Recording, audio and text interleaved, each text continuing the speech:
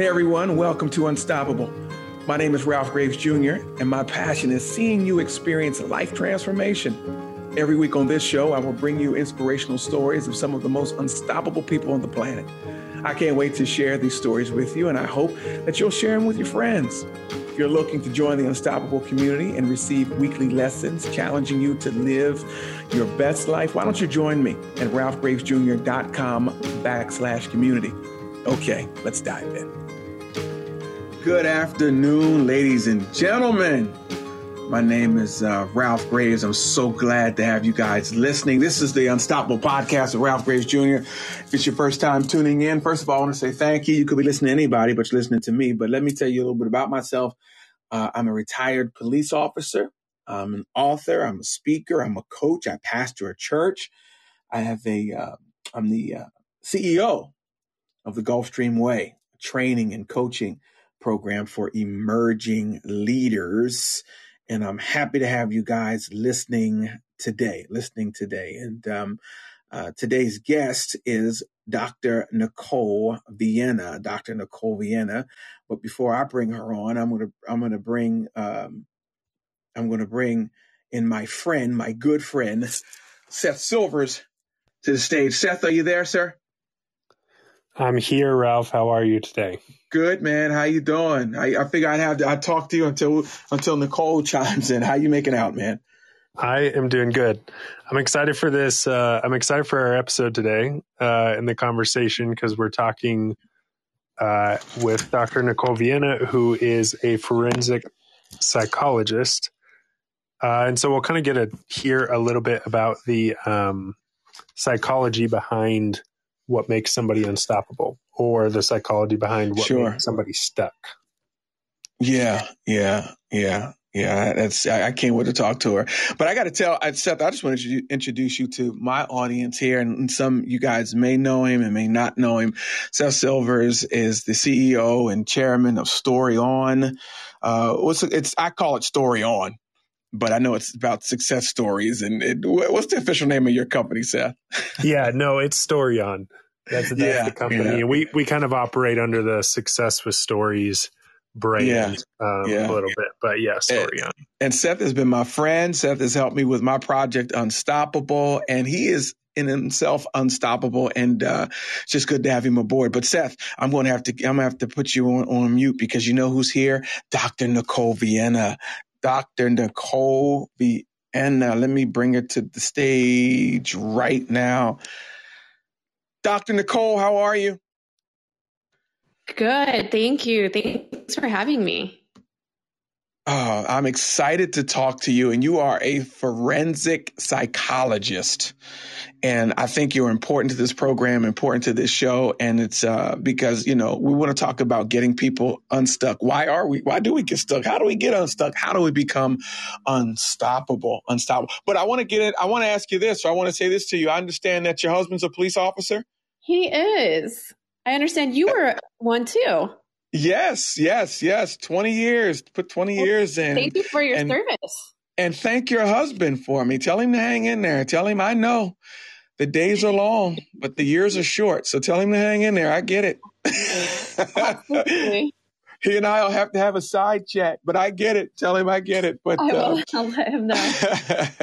But thank you for coming on the program, and thank you for being who you are and doing what you do. But I want to talk about what you do. I want to kind of start off, share with our audience what you do. Tell them, because I don't want to get it wrong. Of course. I am a forensic psychologist. So what that means is I am appointed to court cases to evaluate and opine on a psycholegal question. So in simple terms for me, I do a lot of criminal court work. You can do civil work, but I do criminal court work. So I evaluate people that are going through the court process.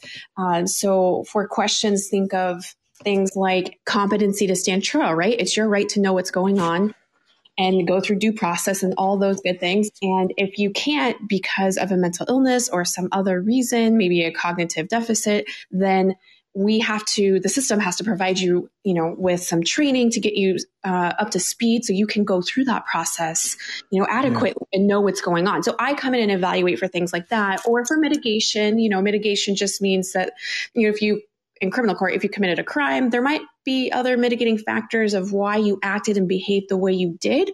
And because I'm a psychologist, I'm being retained probably because there's mental health issues at play, or, a brain disorder or something like that. Yeah. So I come in and answer the questions for the judge, give them the information, and then the judge makes the final decision based on the information I provide. Okay. Now that's awesome. Nobody grows up wanting to be that. So we got to go back, right? Like I would have never, it's awesome what you do. It's phenomenal, but I wouldn't have thought about that as a kid. So your story, how did you get there? How did you come to know that this is my purpose? This is what I love to do, because what you do is phenomenal. But how did you get there? Growing up, we only hear about, firefighters, nurses, doctors, police officers, Lord, but tell us about your story and how you got to be a forensic psychologist. Well, it started a really long time ago, but I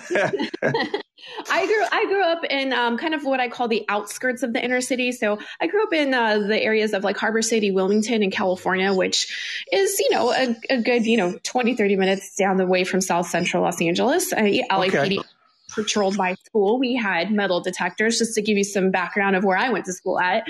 And I also grew up with, law enforcement in my family, and my siblings had, some mental health issues along the way as well. So I had all these things going on in my household. Concentrating in school was not always a priority or easy for me.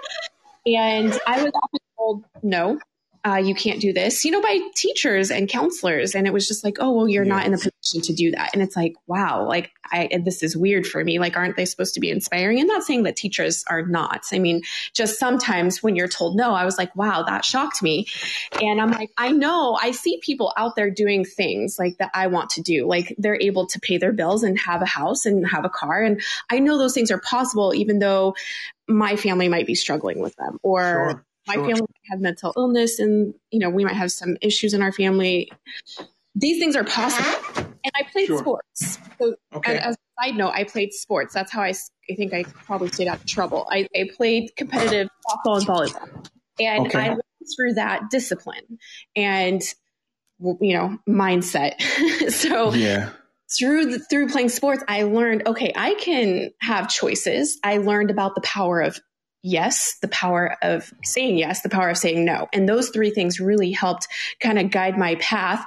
And so using those three principles, I call them the three principles of my life, it helped me make decisions that were worth my while. And I was just very determined. And that was because of my mindset and because I didn't want to be told no.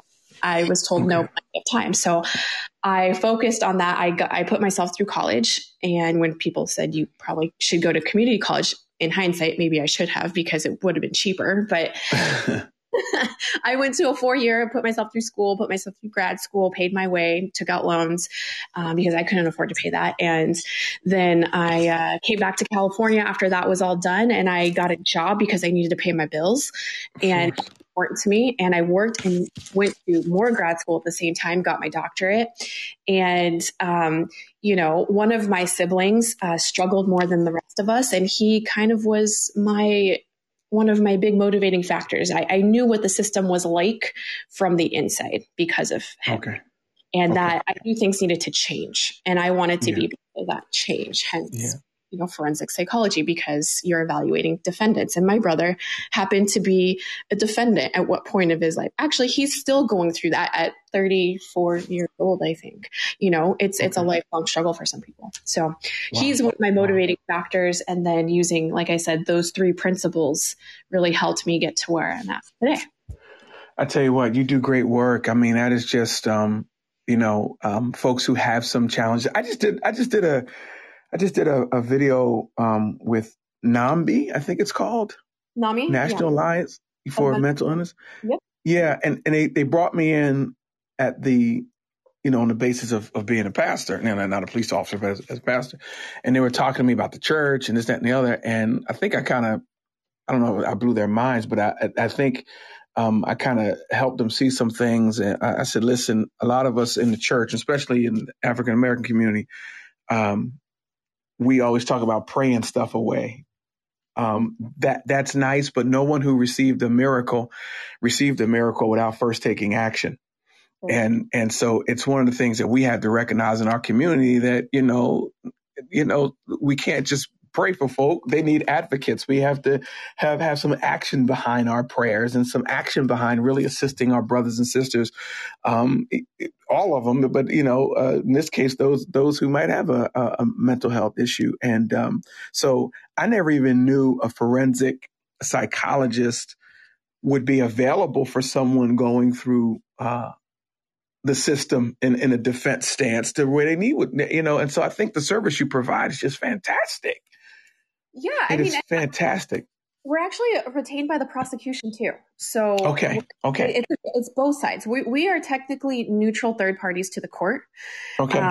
When defense hires us, they may select us and hire us. And, depending on the kind of court order they have, they could get a confidential court order, which means if we produce a report or an evaluation that's not favorable for them to have them use in court to help their client, then they typically don't use it. So there's always that part of it too. But It is, we are available there to be able to shine light on these issues and educate the judges and the attorneys in very simple, plain language about what's going on with this person. Wow. Now, you've seen a lot of people that have risen out of their circumstances or stayed stuck. What do you think contributes to whether or not someone becomes unstoppable or stays stuck where they are? I know it sounds cheesy, but it really is a mindset issue. It's that determination, and you can look at it like in substance abuse populations, right? How does one person get sober when the other one doesn't, and they have the same sort of addiction or same detrimental point of addiction? They hit those same bottom points, if you will. One person you talk to them, they'll tell you they decided. At one point they decided, and that point is different for everybody, but they decided. Once they made that choice, they went from there. But you have to make that choice first. So for them, and for other issues too, but for them, when I talk to those kind of folks, it's like they made the choice that they just wanted something different. They didn't have to have the whole plan, mapped out. They didn't have to have the future made already. They just had to make that initial choice by saying, I don't want where I'm at, and I'm open to other things. I just want something different. They made that choice. And that's when things start. So it starts with a choice. It starts with that choice by saying, I just don't want to be where I'm at. Yeah. And I guess, our whole lives are a reflection of the choices we made. So of course, I guess that starts with the choice. I don't want to be here anymore. And they start with it. And so they pick up the phone, do they call you, or how does that happen? Well, not me. I'm not a treatment provider, but they will decide, I guess in the clinical setting or in the court setting, they may decide I don't want this anymore. And there's people usually around that are right there willing to help. Or they'll seek out help somewhere. But usually, as long as they say, I'm ready, I just don't want this, there's going to be plenty of people around you to offer that help. You just have to be willing to sometimes, put your ego to the side and accept that help and start from the bottom and go up, or go sideways, or go just a different direction and you're in, Yeah, of course. So we're talking about the psychology of being unstoppable. That's what we're talking about. The psychology of being unstoppable begins with making a choice. What comes to mind for you? Okay, I made the choice. Is it what helps people make that choice? I guess what I'm asking is it their environment? Because to me, it seems like some folks can make a choice, but I think a lot of it has to do with, I'm thinking environment. I'm thinking about what you read, what you put yourself around. What say you? What comes to mind for you when we talk about the psychology of being unstoppable? I would say that they're deciding that they're probably too comfortable, or they're uncomfortable. So, the concept of comfort, when you want to keep going forward, are you comfortable where you at, and are you okay with being there? Or are you uncomfortable and you want to move? So I think like in business too, running my practice has been such a tall order because I don't have a business background, and I did lean on my husband for some help, but, cause he has a business background, but okay. I had to decide, like, am I okay with being where I'm at, or do I want to do more? And and for me, I wanted to serve more. And so how can I serve more if I'm, in this place? Am I reaching the people I want to reach? And I said, no, I'm not. I want to reach more people. How can I do that? Well, I was becoming a little bit, uncomfortable for a while. And I said that this is a good thing, though. This is a good thing that I'm uncomfortable because it's going to motivate me to move. You're absolutely right. I mean, complacency is terrible, because you'll get to that place. All right, you got motivated to move.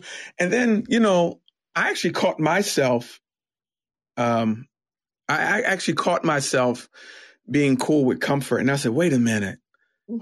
Being complacent didn't get me here. Effort got me to where I am. Mm-hmm. I had to really start putting effort behind some things. And so you're absolutely right. It could be complacency. It could be fear. It could be I'm satisfied. I don't. Will you ever be satisfied? I don't think I'll ever be satisfied. That's an existential crisis that I think a lot of us face. Yeah. Will I ever be satisfied? Yeah. You can be. You definitely can be.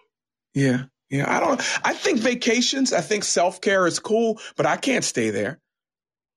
Like I can't, we live in the social media age and everybody posts their vacation and where they are and these great, we get the highlight reel.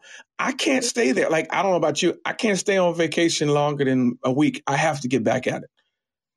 I hear you. I definitely have a hard time going on vacation. It's very anxiety provoking for me because I run my practice and I have people that I want to get to and serve, and being on vacation means I'm away from that. But I also have to work on that, and I have to really evaluate that and say, why am I so addicted to my work? What am I and make sure that that's not serving a malfunction for me.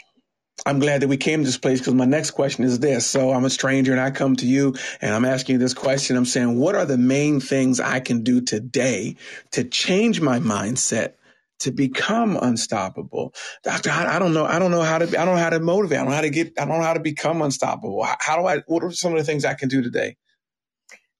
First step is you have to make that decision. I would ask you, do you want to become unstoppable? Are you ready? Do you want to? Oh, I'm ready. I'm ready. So you ready? Yeah. Okay, ready? So once you say yes, okay, are you willing to do what it takes? Yeah. And then here's, and then I go through the three things that, I know you said three, but that's, did you say three, or was that just in my head? That was just in your head. I didn't say anything about three, but we'll run with it. I could say I said three. Go ahead. Yeah, you said you asked me what are the steps. So I mean, make the choice that you want to be unstoppable. That's the first thing. And then the second thing is, are you willing to do what it takes? Not everyone's willing to do what it takes. And if you are, then I would say the three things that I have, lived my life by that help me make decisions are understanding the power of no, when to say it, and how helpful it can be. So saying no means you're saving time for yourself to rejuvenate, self-care, recharge, right? We need that. Yeah. Also using the power of saying yes. So don't be afraid to say yes to things that are scary, that are uncomfortable, that are challenging. Don't be afraid to move forward and take those opportunities. So power of yes. Yes will get you so many things. I tell you what, you are speaking my language. You are speaking my language. Don't be afraid of being uncomfortable. Don't be afraid of doing new things. Don't be afraid of doing something different. But, I expect this from somebody who paid their way through college. You didn't know I knew that. Paid your way through college, didn't apply for any scholarships. That takes somebody with a certain mindset. Why didn't you apply for any scholarships? I applied for every scholarship I could get and didn't get any. But, that's a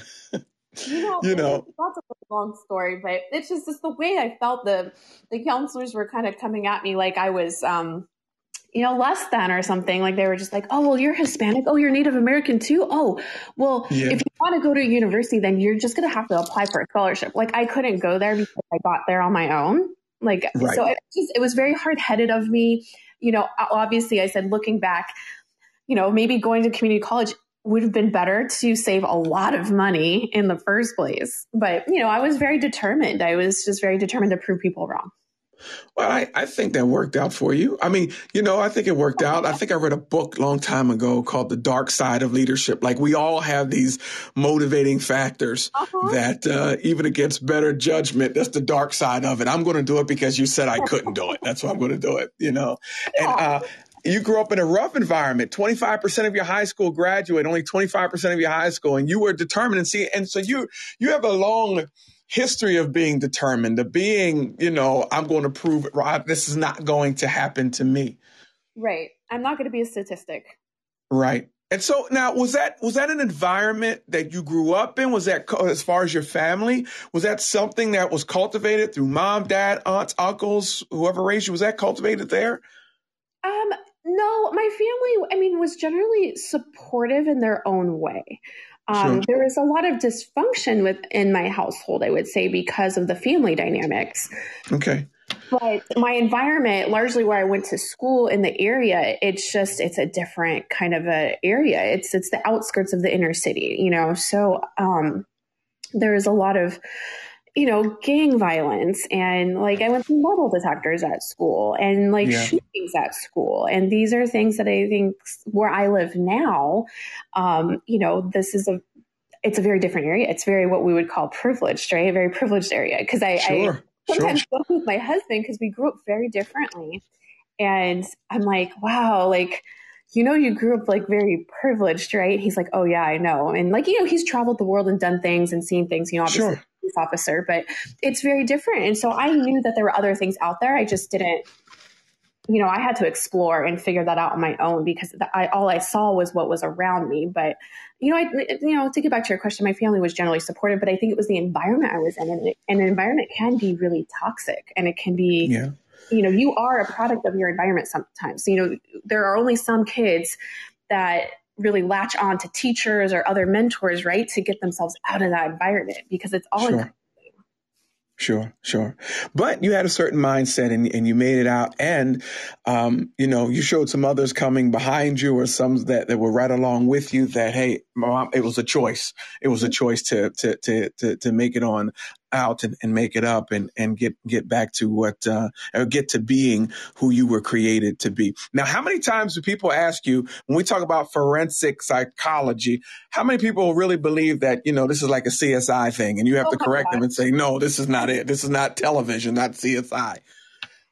98% of people, including students that want to get into the field. I get so many emails and phone calls from potential students or early career psychologists that are like, I want to go into forensic work. And how often do you work with detectives? And do you profile? Can we solve crimes? And I'm like, no. Go be a police officer then. Yeah. FBI, not, you want to be a profiler, you can go work for the FBI as a special agent, but they actually don't have jobs called profilers. Right. And you don't That's just a TV show called Profile. It's not a job. It's not the actual job.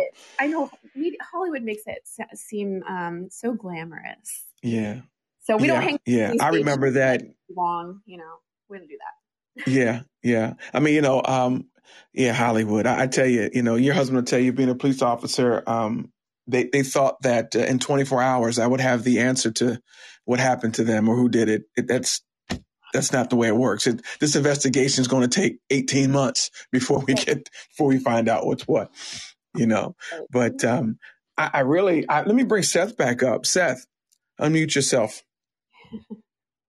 if you would, buddy, if he's still there. I'm here. Hey, man. This is phenomenal. And I know, and I could hear the wheels of your mind turning. I know you have a couple questions for her as well. Shoot, Doctor. I do. Dr. Nicole, a couple questions. Go ahead, brother. Yeah, I do have some questions. And I also want to just invite anybody in the audience who has questions.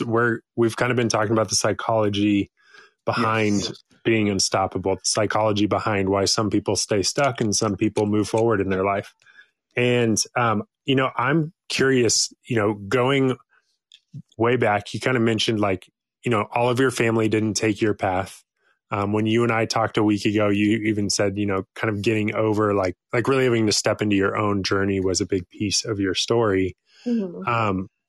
What, like, when do you remember kind of like having that shift in your mind to where you were like, I'm going to go on a different path than the other people around me? Like, was there some things that happened, or was there like a moment you remember where you remember thinking like, okay, I'm going to go on a different path? Or have you just thought that way as long as you can remember? I think growing up in some of the chaos I did, I definitely didn't have it as bad as some of my other siblings. So they had some other factors going on that I didn't, but we were all in the same environment. And I think that I'm the firstborn. So there's all kinds of psychology about birth order too, right? Like firstborn, most responsibilities, maybe sometimes, not always, but I think I took on to that personality of when my parents couldn't be where they, might have wanted to be or needed to be for the family. I think I stepped in and I started becoming a caretaker to my younger siblings and assuming those responsibilities. So it really just made me, I guess, parentified as a child, unfortunately, but it also led me to the mindset that I have. That's another thing. And I took that on very early when I was probably like 8 to 10 years old. And I continued with that and knew that I just had a lot of responsibility in life and this was going to be my path and I was going to make it happen. And it was okay. I mean, I definitely had to go do my own therapy for many years and kind of wrestle, with the demons and work some things out. And I'm really glad I took the path I did. But it was when I was 8 to 10, I kind of knew like, this is my role in life. And this is how it's going to be. And I was okay with that. Right. We're certainly glad you took the path you did. I tell you that. We're certainly glad you did. I mean, I know you are making a major impact in your community and doing what you do. Thank you. One more question I have for you, Nicole. And yeah, that's a great answer. And I think that, there's a lot that I can relate to with that. But as you look towards some of the people that you've worked with, even just some of the people you interact with, and, obviously I know there's confidentiality that you have to maintain. So I don't expect you to break any privacy or HIPAA laws or anything. But with that, like mindset it's something that's becoming talked about more often, which is great. And it's hugely valuable. And I grew up in a community where mindset was kind of, looked at a little bit different. It was like, why do you need to work on mindset? You just need to pray. And so sounds like the same community. Yeah. That I grew up in. Yeah. I just didn't grow up in an African-American church, Ralph. Right. It's the same thing. Yeah. And so I think that mindset is huge, but there's still a role that tactics play into it.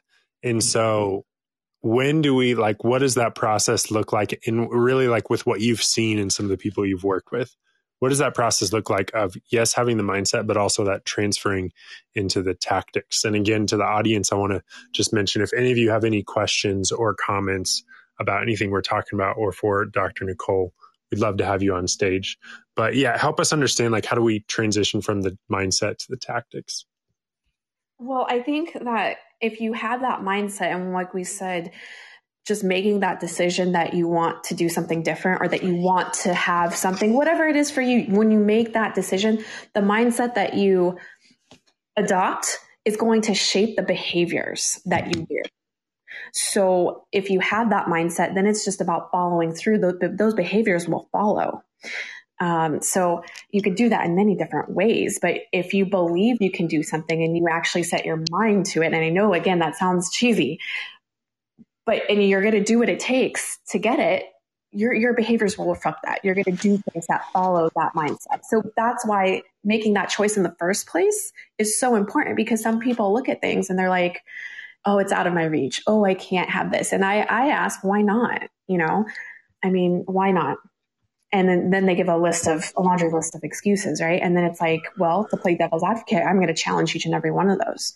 And sometimes it may come down to well, are you not willing to, get up at 6 a.m.? Are you not willing to put in an extra hour here? Are you not willing to just pick up the phone and call 2 people to ask them, for things or for help or for advice?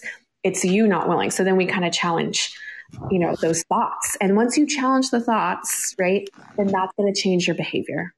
Yeah. That's great. It's a cognitive behavioral principle, or going back to like behavior modification and like operant conditioning, like B.F. Skinner. I don't know if you guys have heard of that guy. Groundbreaking experience back in the day with rats, right? Where the rat was placed in a box called Skinner's box, and the box had some sort of lever on it. Then the rat crawled around, right? Because it was hungry. It's kind of looking for food. And somewhere in that maze, the rat accidentally touches that lever, right? And the lever drops down food.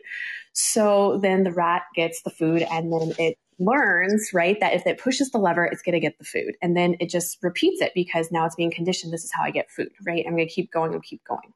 Wow. So it kind of, our decision to make that choice, have that kind of growth mindset, if you will, leads to behaviors that will follow. This is all based on behavior modification from back in the day. This is innate in us. You just have to, do it. Yeah. Yeah. That's great. And Ralph, one more comment before I kind of pass it back to you. I've actually listened to this podcast episode I'm mentioning. I'm on my third time listening to it this week because it was so good. And it was on the Ed Milet show. And he was interviewing, I can't remember the guy's name, but he's been like a coach and a trainer. He was like a trainer for Michael Jordan and Kobe Bryant and a bunch of other high performance athletes. And Ed Milet asked him, he said, were Michael Jordan and Kobe Bryant the most talented basketball players you worked with? And he said, not even close. And he said again, he's like, so you're saying that Michael Jordan was not the most physically gifted person you've ever worked with? And he said, no, not even close. It was their mindset. Mm-hmm. And it's just so interesting. So yeah, thanks for sharing that. And Ralph, I'll pass back to you. Well, we talk about that all the time. Mindset is everything. In the past guests that we've had on the Unstoppable program, and I think that's really becoming the main course in this meal of being unstoppable. You have to make up your mind. You have to make up your mind that you want better, that you're going to receive healing, that you want to save more money, that you want to do things. You have to make whatever it is that you really want to do.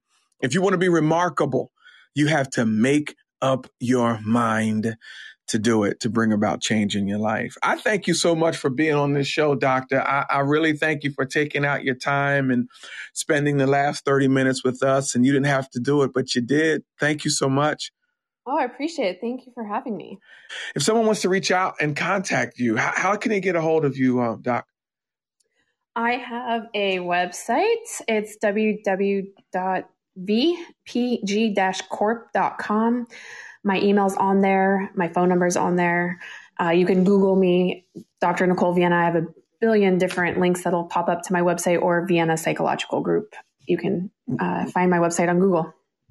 Well, thank you so much. Thank you for doing what you do. Thank you for being transparent. Thank you for sharing your story. Thank you most of all for being unstoppable. Guys, you've been listening to the Unstoppable program. My name is Ralph Graves Jr. We're going to do it again next week. But in the meantime, let's all be unstoppable together. Thanks, everybody. Thanks, Nicole, for being on the show. Thank you, Seth, for jumping on with me. And thank you for all the listeners. I'll see you guys again next week. Hey, everybody. I hope you enjoyed this unstoppable conversation. I want to make a special invitation to you to join the conversation. Every week, we record these conversations live on Fireside. It's a platform that gives you the opportunity to engage with and ask questions to your favorite podcast live. If you want to join us on Fireside and ask our guests the questions you have about their story, head to firesidechat.com/Ralph Graves Jr. and click Request Access. This is your chance to join the interview.